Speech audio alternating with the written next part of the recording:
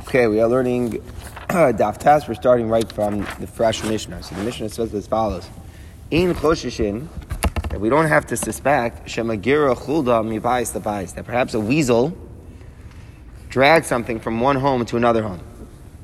So meaning a person already did a bedika on one home, but he didn't do a bedika on his other house.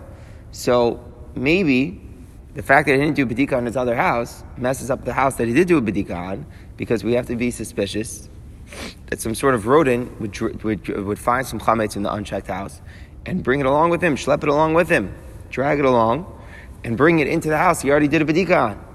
And maybe you have to recheck the house that you already did a bedika on. So the Mishnah is telling you that you don't have to be suspect for such a thing. You don't have to do another bedika once you did a bedika. Even though you still have an unchecked house, you don't have to be nervous that maybe the rodent here, the weasel, drags some chametz from the house to house, or mimakom lemakom, and you don't even have to be choshesh from one place to another. Meaning, even within one house, if you have one area that you want to pre-check, you don't have to be nervous. Oh, that area can't be pre-checked and out of another one, because maybe a rodent will move some chametz from the unchecked part to the checked part. What's the reason why? Not because, it sounds like from the Mishnah, not because we can just easily dismiss the possibility. The possibility does exist. The Mishnah says a very interesting concept. Diyim kain, because if there was really such a suspicion, even if you checked an entire courtyard, as long as there was another courtyard that was unchecked, you would have to wonder also, maybe a rodent brought from the unchecked chutzner and schlepped the bread into the checked chutzner, and it messes up your bedika. And even moreover, if you have an entire city which was checked, if there's another city near it which wasn't checked, then maybe you have to be choshesh that a chulda brought it from one city to another. And if so, and if you're going to come along and say, okay, that's it, right, that we can never really, everyone will have to synchronize their bedikas chametz and do their bedikas chametz all at the same time, because really it would be like that, there really would be a chashash. What's the answer? Ein ladavar sof. There would be no end to it. Ein ladavar sof. So ein ladavar sof, the fact that there would be no end to it, is a tool, and this is an interesting concept in the realm of suspicion. Ein ladavar sof is a tool that we use to prove that it must be that there is no suspicion. We have to be lenient. Chazal must not require us to go to such measures, because if they would, ein ladavar sof. And now the ein ladavar sof, there's not even a makom to be machmer in my own house and say, don't check, one house, one room ahead of the other room. The fact that if I would be choshesh that the weasel would move it from one room to the other room, would move it, I have to be choshesh from one house to the other house, and from courtyard to courtyard, and from city to city, and that's definitely impossible because ein ladavar sof. So that brings me to the conclusion that I actually don't have to be nervous at all that the weasel will move some chametz from one place that was not checked to a place that was already checked. So that's the din of the Mishnah. If we were choshesh, what would you have to do? You'd have to recheck. But would you just keep going back and forth between the two houses? Yeah, I suppose you'd have to synchronize. You can make a shliach, you can make an agent. So perhaps you would have to synchronize that people are doing the bedika at the same time. And the Mishnah is telling you that you don't have to. Okay. So that's the chiddush of the Mishnah. You don't have to worry. You don't have to be worried that a rodent will schlep chametz from one place to another. So the Gemara says, it sounds like from the Mishnah, Taima delo chazina. The reason why we don't have to be choshesh is because we didn't see. Right? We're wondering, okay, you checked this area of the house. Maybe a weasel came from and brought some chametz from the area of the house which was checked, and it brought it here. And the Mishnah is saying you don't have to. The reason is because you didn't see it. So you can be lenient. Let's say we seen with our own eyes that a weasel took chametz from the unchecked part. And we don't know what he did with it. But we see a weasel taking bread from the bread basket. Then, chayshinan, we would be suspicious that he would bring it over to the unchecked area, to the checked area rather, ubay bedika, and you would have to recheck it. In other words, the Mishnah is lenient because you don't have to be worried that a weasel would take bread from the part that wasn't checked. But if you saw a weasel took bread and you don't know what he did with it, the Mishnah implies you do have to be nervous that he brought it to the checked area, and it would require another bedika. Says the Gemara, Vamai, even if you saw the weasel take it, Nema achalte, why can't you just assume that if a weasel takes bread, he ate it up? So even if you saw him take bread out of the bread basket in the unchecked area, he probably had it for lunch. He's not going to bring it into the checked area and leave around a significant piece of bread. No way. He probably ate it. Where do we see that we can rely on such a concept? Milo Tanar Domin says Maduras Akum Tameim. So just one introduction, all stillborn babies, at least Midrabanan, on some level from non-Jewish parents have tumah to them. So as long as there was a fetus that was 40 days old, and then it was a stillborn or a miscarriage or something like that, then that fetus gives tumah. So any place, any residence of a guy, you will automatically have to assume that there might be a stillborn baby buried somewhere there, and you have to assume that the residence is tameh. And what it requires you to do is you'd have to do a bedika, a checking throughout the whole premise to make sure that there's no stillborn baby. How long do you have to assume? How long does it take for the guy to be there, in order for this chashash to kick in? If he's just there, overnight, you're not going to be scared that he buried a stillborn baby. So the answer is arba'am yom, for 40 days. 40 days is the minimum for a creation of a child, for a fetus to form. So we assume that if he was there for 40 days, that we have to be choshesh, that maybe there was a fetus that was formed that was buried in the house. Not only if he's married, even if he's not married, the Goyim are so promiscuous that who knows who they have. If they're living with someone that's not a wife, we don't even know. It doesn't matter. We have to be concerned that maybe there is a stillborn baby buried in the home. Then we add but if it's a place where there are animals that come around all the time, you have weasels, you have pigs, everyone's walking around here all the time, so then it doesn't require bedika. You can rely on what? You can rely on the assumption that even if there was a stillborn baby, it certainly was eaten up by the animal. So we have a kasha. Here we seem to say that we're not choshesh that a weasel took bread out of the basket because we don't have to be choshesh that he did. But if you would see the weasel take bread out of the basket, you would now have to recheck all the areas of the house because maybe the weasel dragged it there. Why? Don't I see from over there that we assume that the weasel will just eat up the dead baby? So to here, we should assume that the weasel will eat up the chametz. What's the difference between eating up the dead baby or eating up the chametz? So the Gemara answers, Amar Rab Zera lo kasha. Haba basar, haba lechem. To Metzias, the weasels prefer meat over bread. Bit basar lo mashaya. There's no way that the rodent will leave over any meat. If he's going to find the stillborn baby, then the rodent will certainly consume all of it. But lechem, but in regard to bread, misharia, they're not as interested in the bread. So if the weasel took the bread out of the basket, we have to be concerned that instead of eating it all up, he schlepped it to the checked area, and therefore it would necessitate another bedika. That's the first approach of Rab Zera. Rab Zera is making a chiluk in practicality between the rodent's preference to meat over the rodent's preference to bread. Rava has a very different approach. Very lumdisha approach. Amar Rava. Hi, my. What is your comparison? Bishlam Hasam. Bishlam in the case of the stillborn baby. I don't know for sure that there was a stillborn baby. Amar Hava, Amar Lo Hava. Maybe it was there. Maybe that it wasn't there. V'im Tim Salomar Hava.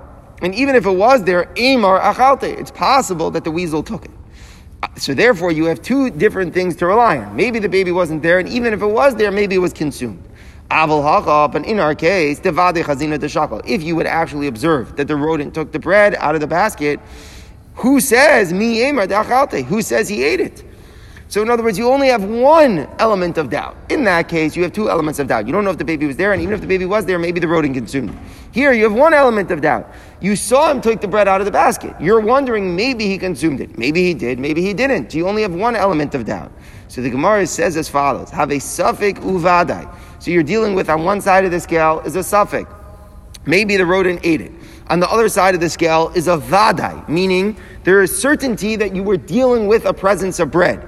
Ve'ein safek motzi midei vadai. The Gemara gives a very lumdisha term for this. If you're dealing with a vadai presence of bread, and a safek that maybe the rodent consumed it, ein safek a safek cannot be motzi midei vadai, and you definitely have to wonder that perhaps the bread is still around. Now this concept of ein safek motzi midei vadai means, the Rishonim explain, even if the safek is a very, very, very strong possibility.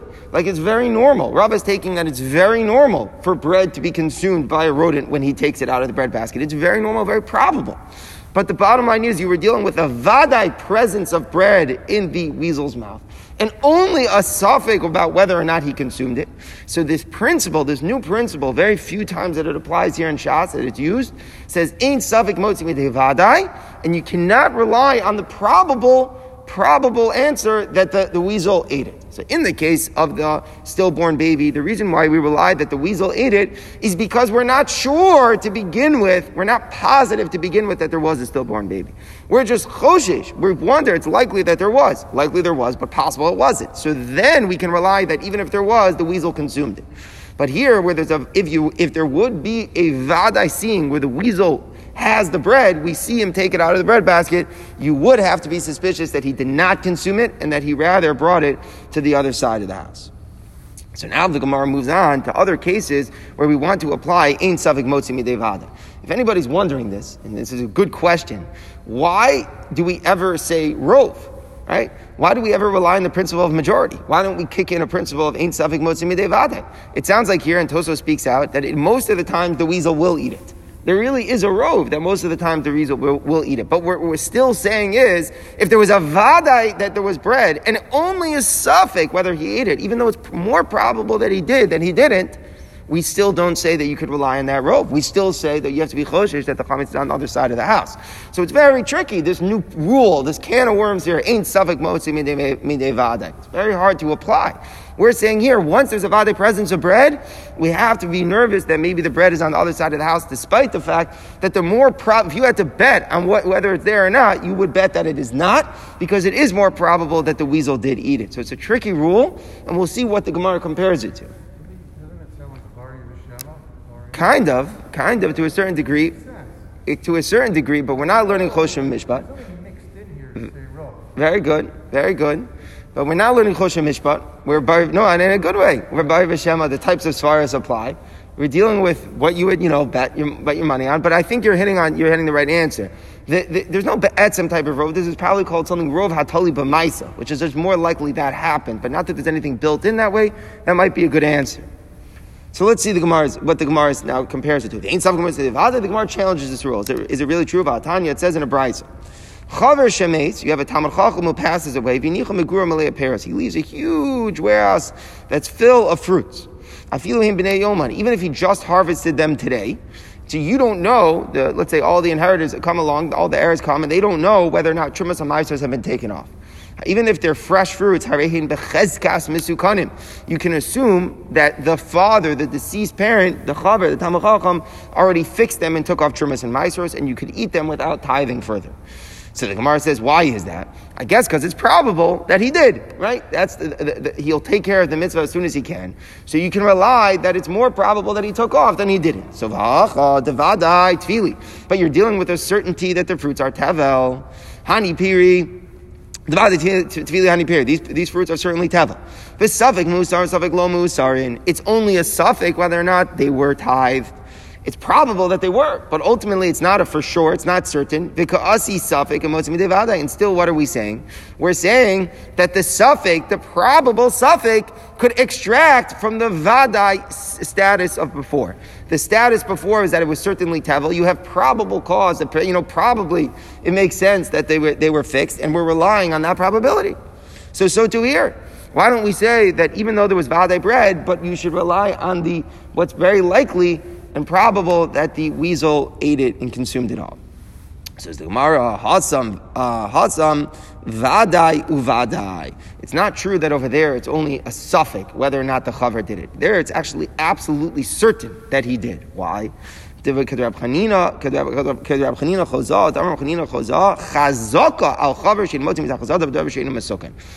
than just a suffix, a probability. There's a chazaka. Chazaka means an underlying assumption, like a deep intrinsic assumption that we can make about Talmidei Chachamim. Talmidei Chachamim certainly would not pass away and leave fruits that belong to them untithed. It's for sure the first thing he does, as soon as he makes the harvest, as soon as he finishes off smoothing the pile when it comes obligated, the first thing that he's going to do immediately is take care of the mitzvah. It's like, meeting a huge tzaddik on the street, and it's 8:30, and it's asking him if he said Shema. It's not like a suffix if he did or he didn't, and you're saying, it's likely or not likely. Of course he did. That should be your response. So too here, it's of course that the fruits were already tithed. It's not that we have a suffix, a likely probability that's being motzi from the vadai tevel. It's an absolute certainty that's being motzi from the certainty of tevel, and that's not a good comparison to the rodent consuming the bread.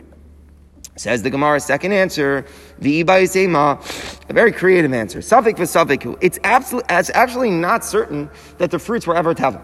Now, what does that mean? Fruits have to be tevel, right? As soon as you smooth the pile, you finish their processing, so then they become tevel, right? Says the Gemara, no. Actually, it's not certain. Dilma meikara imalotila. Maybe they were never tevel. A person can play tricks. You can theoretically circumvent the need to take off truma. How could you do it? The Torah says that the obligation to take off trumas and maasros is not only when you smooth the pile and you finish processing it, but it's also when it is roeh pnei habayis. That comes from the term that we see from the pasuk. It sees the kernel, the grain, it sees the face of the home. So if a person wants to make games and not take off trumas and maasros, what you do is machnisa b'motshala. You bring in the kernels while they're still in their shaft. And then it comes out that the kernels never saw the face of the home because they were in the shaft when they were brought into the home. So the kernels themselves were never exposed to the face of the home. So you bring it in the home, and then you turn your house into a production area, and you remove the shaft inside your house, and then it will come out that the kernels actually were never roeh pnei habayis. Now, 9 out of 10 times you wouldn't want to do this, right? It's not like the best solution because who wants to start producing things in their house? Obviously, the more normal thing to do is take off the shaft outside and then bring in the kernels inside. That's obviously what's more normal. But what the Gemara is saying is that theoretically the possibility exists. And you can do that. And now, even if you do that, and you take away it's before the time of tevel, that doesn't midrabanan. You are not supposed to eat a permanent thing before tevel. And the only thing it would allow you to do is it would just allow your animals to eat because midrabanan, even before the time of tevel sets in, you shouldn't be eating a lot. Upturim and a meiser would be exempt from meiser. So what's the Gemara saying? What the Gemara is saying is it's actually not certain that the fruits were ever tevel. Since there is a possible way of circumventing the need for trumas and maasros and making sure that it doesn't become tevel, we cannot be convinced with absolute certainty that they started out as tevel. Now, is it more likely that it's tevel? Of course. But it's also more likely that if it was tevel, he tithed. The only time we say ein safek mutzi midei vadai is when it's certain that it was aser and a safek of whether it changed. But if it's not absolutely certain that it once was aser, then for sure you can rely on a likely change. So initially we thought it was certainly tevel, just likely that the Talmud Chacham fixed it. So we thought we had a case of ein safek mutzi midei vadai. The Gemara is answering that no. In the second answer, the Gemara is saying it's possible that it was actually never a vadai, that it was tevel. So now going back to our case, we have defended ourselves from all the questions. Now going back to our case with chametz. The Mishnah says you don't have to be nervous that the weasel dragged chametz from a place that you didn't check to a place that you did check. Says the Gemara, it's mashma only because you didn't see the weasel go for the bread basket. If you saw a weasel take bread out of the bread basket, you would have to be suspicious that maybe the bread ended up on the other side of the house that was checked. So then we're explaining the reason is, even though it's likely that the weasel consumed it, according to Rava, the answer is, ein safek motzi midei vadai. Once there was a vadai presence of bread, the likely possibility that he consumed it is not enough to take away our suspicions. Says the Gemara again, another question. Ein safek motzi midei vadai. Tanya says in the Tosefta, Amar Rabbi Yehuda, Ma'aseh b'shivchaso. Shel Meitzik Echad Berimon. There's a story with a servant of a Meitzik. A Meitzik, Rashi says, is a very strong, intimidating person. He actually was a Jew in a place called Rimon. She'atila Nevel Babar, that she miscarried, and she put this miscarriage in the sack into a pit. Uva Kohen, it seems like a very foolish thing for the Kohen to do, but a Kohen came, he hits his bow. He peeks over the pit. He leans over the pit to try to see what the fetus was. What's his intention here? Leidam Zacharum Nekeva. He wants to know if it was a male or a female. Now, obviously he had an interest in telling the people. I guess he was trying to tell the mother whether it was a male or a female. Why would the mother care if it was a male or a female? So Rashi explains, because there's a different time of Tumah and Tahara after having a miscarriage for a boy or a girl. That halacha is not only for a birth where the baby is viable, even for a miscarriage you have those halachos, whether you're tummy for 1 week or 2 weeks, and then whether you have a time of Tahara afterwards for 33 days or 66 days. So the Kohen is trying to be a good helper here. So he goes to peek over into the pit to check out whether or not the fetus was male or female. Now, what's the issue? The issue is that, wait a second, if you peek over, you might be ma'ahil al hames. You might be forming a direct tent directly above the dead stillborn baby, in which case the Kohen might become tamei. So what happened? Uva ma'isa lifnei chachamim. When the chachamim heard about this and they wanted to know whether the kohen was tamei or tahar, v'tiaruhu. Now, obviously, what happened? This is just an interesting thing in the story. It's a little tricky. He didn't see anything. He didn't see anything. But it sounds like that in and of itself was not absolute proof because he may have missed it. He may have been buried a little bit, maybe buried under a little dirt. He may not have gotten such a good look. So even though he didn't notice it, it's not like evidence that it's not there. Not like for sure. It didn't seem like it was there. But it wasn't for sure there. But it's still, we have to be nervous that it was there. So they came into front of the Chachamim. The Chachamim still said he's tahar. Because you know who hangs out in pits? The weasels. These two types of weasels hang out down there. So therefore what? We could assume that what did they do with it? They got rid of it.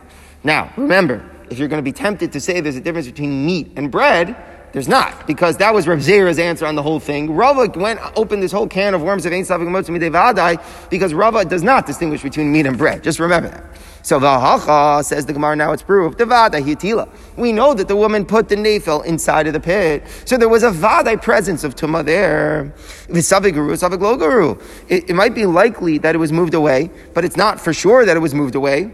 Then in that moment it wasn't moved away. And we're still saying that the likely possibility that the weasel moved away the dead fetus is able to be motzi from the vadai that the fetus was there. So we're relying on the fact that the weasel moved away the dead fetus so that the Kohen who peeks over and stands over the pit is not becoming tamei. So why is that different than our case? Even if you would see the weasel take bread from the unchecked area, why can't you rely on the likely possibility that he consumed it? So the Gemara says, no, lo tema shehitila nefel abar. You shouldn't teach the girsa that she placed her stillborn baby in the bar, because that implies that we know there was a baby. The truth was, it wasn't like that. Ela ima shehipila kimin nefel abar. She just had like the sack, but she didn't actually look inside of the sack to examine whether there was a fetus inside. There is a concept, remember Sechas Nida, there is a concept of having a sack that is filled malea ruach, fill of the wind. So, there's a concept of the fetus being absolutely so deformed that it might not have a din of a fetus at all, in which case there is no tumah. So, unless she had examined the fetus before to know that it was certainly a child, then it's actually exists a possibility that this sack doesn't have tumah on it. So it's a suffix to begin with. So it's a suffix. It's a suffix to begin with whether there was a presence of tumah. So even though it's more likely that there was a baby in the sack than there wasn't, since it's not absolutely certain, and we have the likely possibility that even if it was, the animal moved it away, so those two come together and you don't have to be concerned. But in a chanavi, if it would be a vadai, certainty that we know it was a fetus, she checked that there was a fetus inside before she put it in the pit, then you wouldn't say that you could rely that the weasel moved it away. Says the Gemara, doesn't it say that the Kohen is checking to know if it is a boy or a girl? The implication is clearly there's a fetus. So the Gemara says, this is what it means to say. First of all, this is like it goes without saying. First of all, he's trying to figure out whether there's a fetus there at all or if there's just wind inside of the sack. And then even on the side that it was a nefel, the Kohen was going to check whether or not it was a zachar or a nekeva. So we have defended ourselves against this case by saying that it wasn't a case of certainty that there was a dead fetus inside of the sack. She is placing the sack inside the pit without first checking whether or not there was a baby. So it's not a vadai of tumah, and that's why we can rely that the weasel moved it away. Says the Gemara, or you can answer, really, we know there was a dead body. There was a dead fetus inside. Actually, it's not just a likely thing that the weasel moved it away. There it's a vadai. Since the weasels, they're always hanging around in the pits, they certainly move it away. Even though we're not sure if they eat it all right away, but they certainly move it away right away. So what's the Gemara saying? The Gemara is saying a very tricky mitzias. Whether it's bread or meat, when again, we're not distinguishing between bread and meat. That was Rav Zera. We hold Rava's not being mechal between bread and meat. But there's a difference between saying, is it likely that the weasel ate it? And is it likely that the weasel moved it? The likelihood that the weasel moved it away from the pit, that's not just likely. That's certain.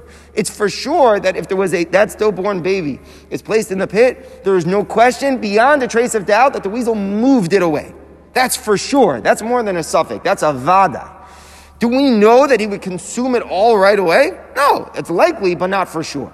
So in our case, by chametz, let's go back to our case. If you would see the weasel take the bread out of the basket, then since you need to know that the weasel consumed it all right away, as opposed to moving it somewhere else in the house, that's only likely. You can't say it's a vada, he consumed it all right away. Maybe he moved it somewhere else in the house to a storing spot somewhere else where you had already checked.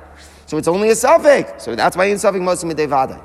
Here, my question is not whether the weasel consumed the stillborn baby. My question is whether the stillborn baby is still in the pit, that when the Kohen peeked over, he was being ma'al hameh. So we say it's a vadai that he moved it away, and since it's a vadai that he moved it away, whether or not he consumed it is irrelevant. The fact is that he moved it away, that's called vadai motzi midei vadai.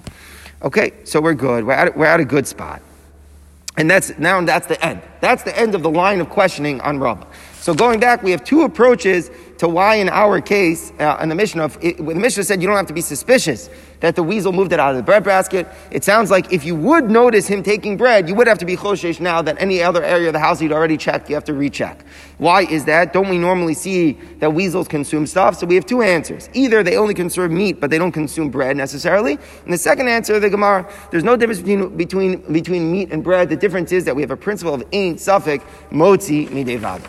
So now, the Gemara moves on, Stam, to ask questions on our Mishnah. Is it true that we don't have to be choshesh that the weasel moved it away? In other words, going back, not where you saw it happen, where you didn't see it happen. Remember, everything we just learned was on an implication in the Mishnah. The Mishnah taught, after you check one part of the house, don't be nervous that you have to recheck it because the unchecked part of the house had a bread basket and maybe a weasel took bread out and moved it here. The Mishnah said, don't be choshesh for that.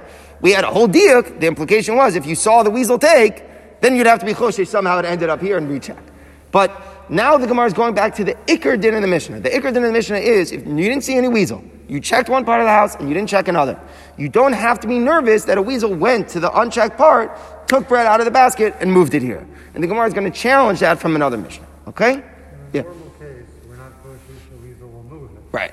In our Mishnah. Right. But in this last proof, we're saying no, it's a vadai, a weasel is going to move it. Yes, and I think the Gemara is exactly picking up on that. We know there's a weasel there. I think so. That's the shot. I think so. That's exactly why the Gemara says Shechulda Bordelos Masiyin Sham. I think so. I think exactly that's why the Gemara is saying that way. I think Rashi says that also. Okay, very good. Is it true that we don't have to be nervous that the weasel took it out of the basket? If you didn't see, you don't have to be nervous. What about the next Mishnah? The Mishnah says, after B'dikas Chametz, right, you have, what do you have? You have 10 pieces of bread. Or you at least have, breakfast for the next morning. So the Mishnah tells us that you have, the advice is, Ma'ashem Meshayir, whatever you're leaving over to eat the next morning, keep it in a very safe place. Because if you don't keep it in a super safe place, then what's going to happen? It's going to cause that you're going to have to do another bedika. So what's the simple pshat in the Mishnah? The simple pshat in the Mishnah is that if you don't put it in some special stored away place under lock and seal, then you're scared that a weasel will go, take some, and move it. Exactly against what our Mishnah is saying. Our Mishnah is saying you don't have to be nervous that a weasel will go and take things out of a basket and move them somewhere else. And only if you saw that such a thing happened would you have a problem. But if you didn't see it, it's not a problem. So why is the Mishnah telling me that after I do B'dikas Chametz, I have to be so careful to put it in a safe place? I thought you don't have to be choshesh that weasels will come and move things. So why do I have to be so careful to keep it in a safe place? Why can't I just leave it on my dining room table? So the Gemara answers, Abai says a fascinating answer. It depends whether it's the 13th or the 14th. Over there in the Mishnah, it's talking about the 14th, after you do B'dikas Chametz. Our Mishnah is saying, if you pre-check something, that's when you don't have to be choshesh. What's the difference if it's the 13th or the 14th? The 13th, weasels are still see everybody with bread. There's bread all over the place still. So, lo matzna. He's not so desperate for bread that he starts going and finding bread to store somewhere else. So you don't have to be nervous that he found your bread and moved it somewhere else. That's on the 13th. That's our Mishnah. But ba'ar basar, the next morning, the lo shchicha rifta b'kulu bati. He sees there's no fresh bread. The weasel senses that Pesach is coming and that there's no bread. So he gets all nervous about his bread supply. Matzna. That's when you have to be suspicious that the weasel will go find your bread and store it away. What a chiddush from Abai. Abai is telling us about the intelligence of weasels. That weasels sense on the 14th that there's less bread than on the 13th. So on the 13th, you don't have to be so careful. And on the 13th, if you checked one part of the house and you have another part that's not checked, you don't have to be suspicious that the weasel moves from the checked part to the unchecked part. But on the 14th, if you leave your chametz out, he's going to chop it because he knows that there's a shortage of bread out there. What a fascinating idea from Abai. So Amar Rava attacks it very quickly. Why are you giving so much belief here in the intelligence of the weasel? Is it a prophet? That no one's baking until tonight? No, that's not happening. And they're going to go look for it and store it over and hide it in their hiding places. Come on. There's no way a weasel can sense the difference between the 13th of Nisan and the 14th of Nisan. So we're back to our question. Rava doesn't believe this answer. So how come if our Mishnah says that we don't have to be nervous that a weasel will move the chametz from a non-checked area to a checked area? How come the Mishnah is telling you that after b'dikas chametz you have to be so careful to put whatever chametz you're saving away in such a safe place? The reason the Mishnah is advising me that after b'dikas chametz to put away my chametz in a private place is because what might happen is the weasel might come in front of your eyes, take it away, and then you'll have to be choshish. Because again, our Mishnah was only saying if you don't see the weasel take it, then you don't have to be concerned. But of course, as the diuk was, if you see the weasel take it, you have to be nervous that it ends up in another part of the house. So what the Mishnah there was advising is that after you finish b'dikas chametz, don't leave it around, because maybe your eyes will see a chulda go and take bread, in which case you will have to recheck the rest of the house. So the better advice, practically, is to just put it away in a safer place. But in a chanami, if you don't see the weasel take it, then even if it's the 14th, you don't have to be nervous that it got moved, and you don't have to recheck your house. Tanya Kavase to Rava Brisa says like this: what does a guy do if he wants to save breakfast for the next morning after b'dikas chametz? Whatever he leaves over, you should leave it over a private, safe place, so that a weasel does not come. The Brisa says like Rava that it will take it in front of our eyes, which would require b'dika achrav, another b'dika. But in a chanami, if you don't see the weasel take it, you have no concerns. Says the Gemara, second answer of Mari Omar Gzer Shem Yinech Aser V'Yimsa Teisha. Very similar type of answer, but he's saying the same point. Bistama, you don't have to be choshesh that a weasel came. But what if you leave over 10 pieces of bread, and you can wake up the next morning and you see there's only 9? So then you're forced to conclude that the weasel came. Right? You left 10, and now the next morning there's only 9. That would require you to do what? Another b'dikas chametz on the entire house. So the smart advice would be, put it away in a super safe place so that you don't come to that emergency that tomorrow morning you realize that you only have 9 when the night before you left 10. But bistama, in a case where you just have a bread basket and you do not have to be nervous that a weasel would take bread out of the basket and move it to another place. That is what the Mishnah is telling you. You don't have to be nervous for that, because as the Mishnah said, then you'd always be choshesh ve'ein lo davar sof. So now, once we mention this, now the Gemara is going to move on to a bunch of other cases of sveikos that can arise with chametz. Very geshmaka sugya that takes us through like a long tour of a lot of dinim, rov and chazaka and safek d'Rabbanan. Let's see, very geshmaka sugya. Says the Mishnah. Says the Gemara. Teisha tzibur shel matzah v'achos shel chametz. Let's say you have 9 piles of matzah and 1 pile of chametz. Okay, we're talking about before Pesach, you've checked parts of your house, you haven't checked parts of your house, and you have 9 piles of matzah, 1 pile of chametz. But also achbar v'shakal, comes along a achbar, a mouse, and he takes from one of the piles. And if you saw that he took from the chametz pile, then what would happen? You'd have to recheck your whole house, right? Because again, if you see a weasel take chametz, then for sure you have to recheck your whole house, as the implication for the Mishnah was. But here, you don't know which pile he took. There were 9 piles of matzah and only 1 pile of chametz. You don't know which pile he took from. So, Rov tells you that which pile did he take from? He took from the matzah, which would mean that you don't have to recheck your house. But if you can't go after Rov, then you have to be nervous that he took from the chametz pile, in which case it would, in which would necessitate another bedika. So could you rely on Rov, or couldn't you not rely on the Rov? So Hainu Teisha Chanuyos, it's exactly like the law of 9 stores. What's like the law of 9 stores? If 9 stores, they all sell meat. 9 of them, if you have 10 stores selling meat, 9 of them sell kosher meat, and 1 of them sells non-kosher meat. So the halacha is a fascinating halacha. if somebody took meat out of a store and they can't remember which store it was taken out of, the halacha is, even though 9 of the stores are kosher, you cannot assume that it was from the majority of the kosher stores. Why? Because there's a halacha, a big caveat in the din of rov. Whenever something is kavua b'mekomo, you cannot apply rov. What does kavua b'mekomo mean? It means that something was in its place and it was extracted from its place. The suffix began when the item in question was in its place. So somebody bought meat from a butcher store. He doesn't know if it was from the 9 kosher ones or from the 1 treif one. The suffix originated in its place. The question is, which store did the person take the meat out of? That's called kavua b'mekomo. We derive from a pasuk in Maseches Ksubos. It's not necessarily logical, but we derive from a pasuk in Maseches Ksubos that you cannot say rov when the suffix originated on an item that was in its place. So too here. You have the 9 piles that are matzah and 1 pile that is chametz. If you don't know which pile the weasel took it out of, you can't say rov and assume it was the matzah one, because the item in question was in its place when the suffix began. The suffix was chal on the item when it was in the pile. We're not sure which pile it was in when it was taken out, so that's called kavua, and you cannot apply rov. However, if pirish v'asa achbar b'shakal, let's say somehow there's one that's lying on the floor. There's 10 piles. And in front of the piles, there's just one random piece, and we don't know what the piece was. And then asa achbar v'shakal, then comes the achbar and he takes it. So that means the suffix was not chal when the thing was in its place. The opposite.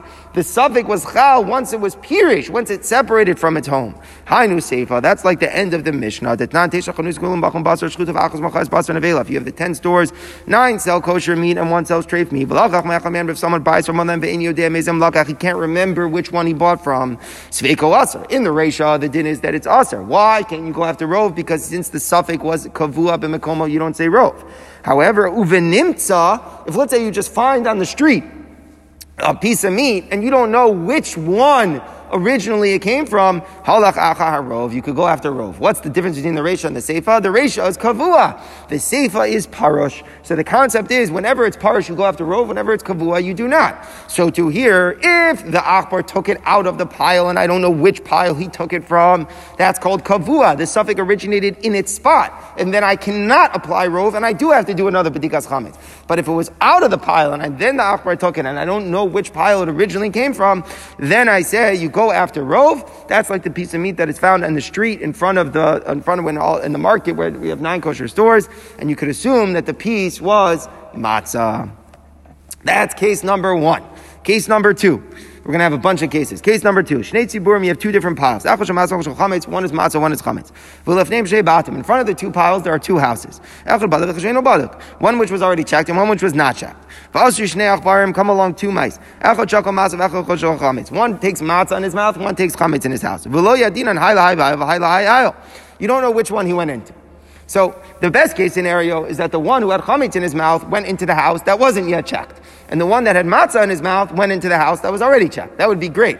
The problem is, it may as well just be the inverse. That the one who has matzah in his mouth went into the non-checked house, and the one who has chametz in his mouth went into the checked house, which would necessitate another b'dikas chametz. So could you rely that it happened leniently and everything's fine, or do you have to be machmer? It's 50-50. Here, there's no rope. It's just straight up 50-50. So the Gemara says, "Hainu shtei kupos." It's like the case of the 2 boxes. Ditna shtei kupos achal shel chulin v'achal shel truma. If you have 2 boxes, one is chulin and one is truma. V'lefneim shnei sin. In front of them are 2 saws. Achal shel chulin v'achal shel truma. V'naflu elu l'soch elu. And the 2 boxes fell one into the other. So you don't know which one fell into the other. It's possible the truma fell into the truma and the chulin fell into the chulin, but it's also possible that it happened in the inverse and the truma fell into the chulin and it messed everything up. So what is the din?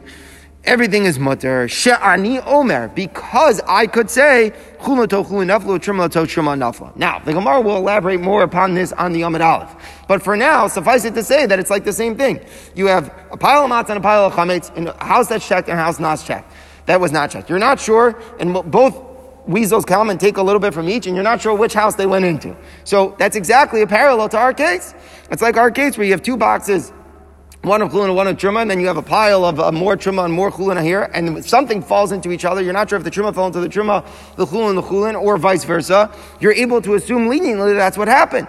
Truma fell to truma and chulin fell to chulin. So to here, we should assume the weasel with the matzah went to the checked house, and the weasel with the chametz went to the unchecked house. So the Gemara says, no. Where could you be lenient on this 50-50 suffix, top of Yud Amud Aleph, but Truma D'Rabbanan? You could only say that not on a Truma, that's Truma on a Daraisa level. Like, let's say Truma Daraisa level, when the Beis HaMikdash stood and you have wheat, in Hachanami, on a 50-50 suffix, you can't be Mekel, suffix Daraisa L'chumra. We only say that on Truma D'Rabbanan, like Bisman Hazeh, where there's no Beis HaMikdash, you don't have so many Jews in Israel. So then, in such a situation as Truma D'Rabbanan, you could be lenient. You could be Mekel, because it's a suffix D'Rabbanan.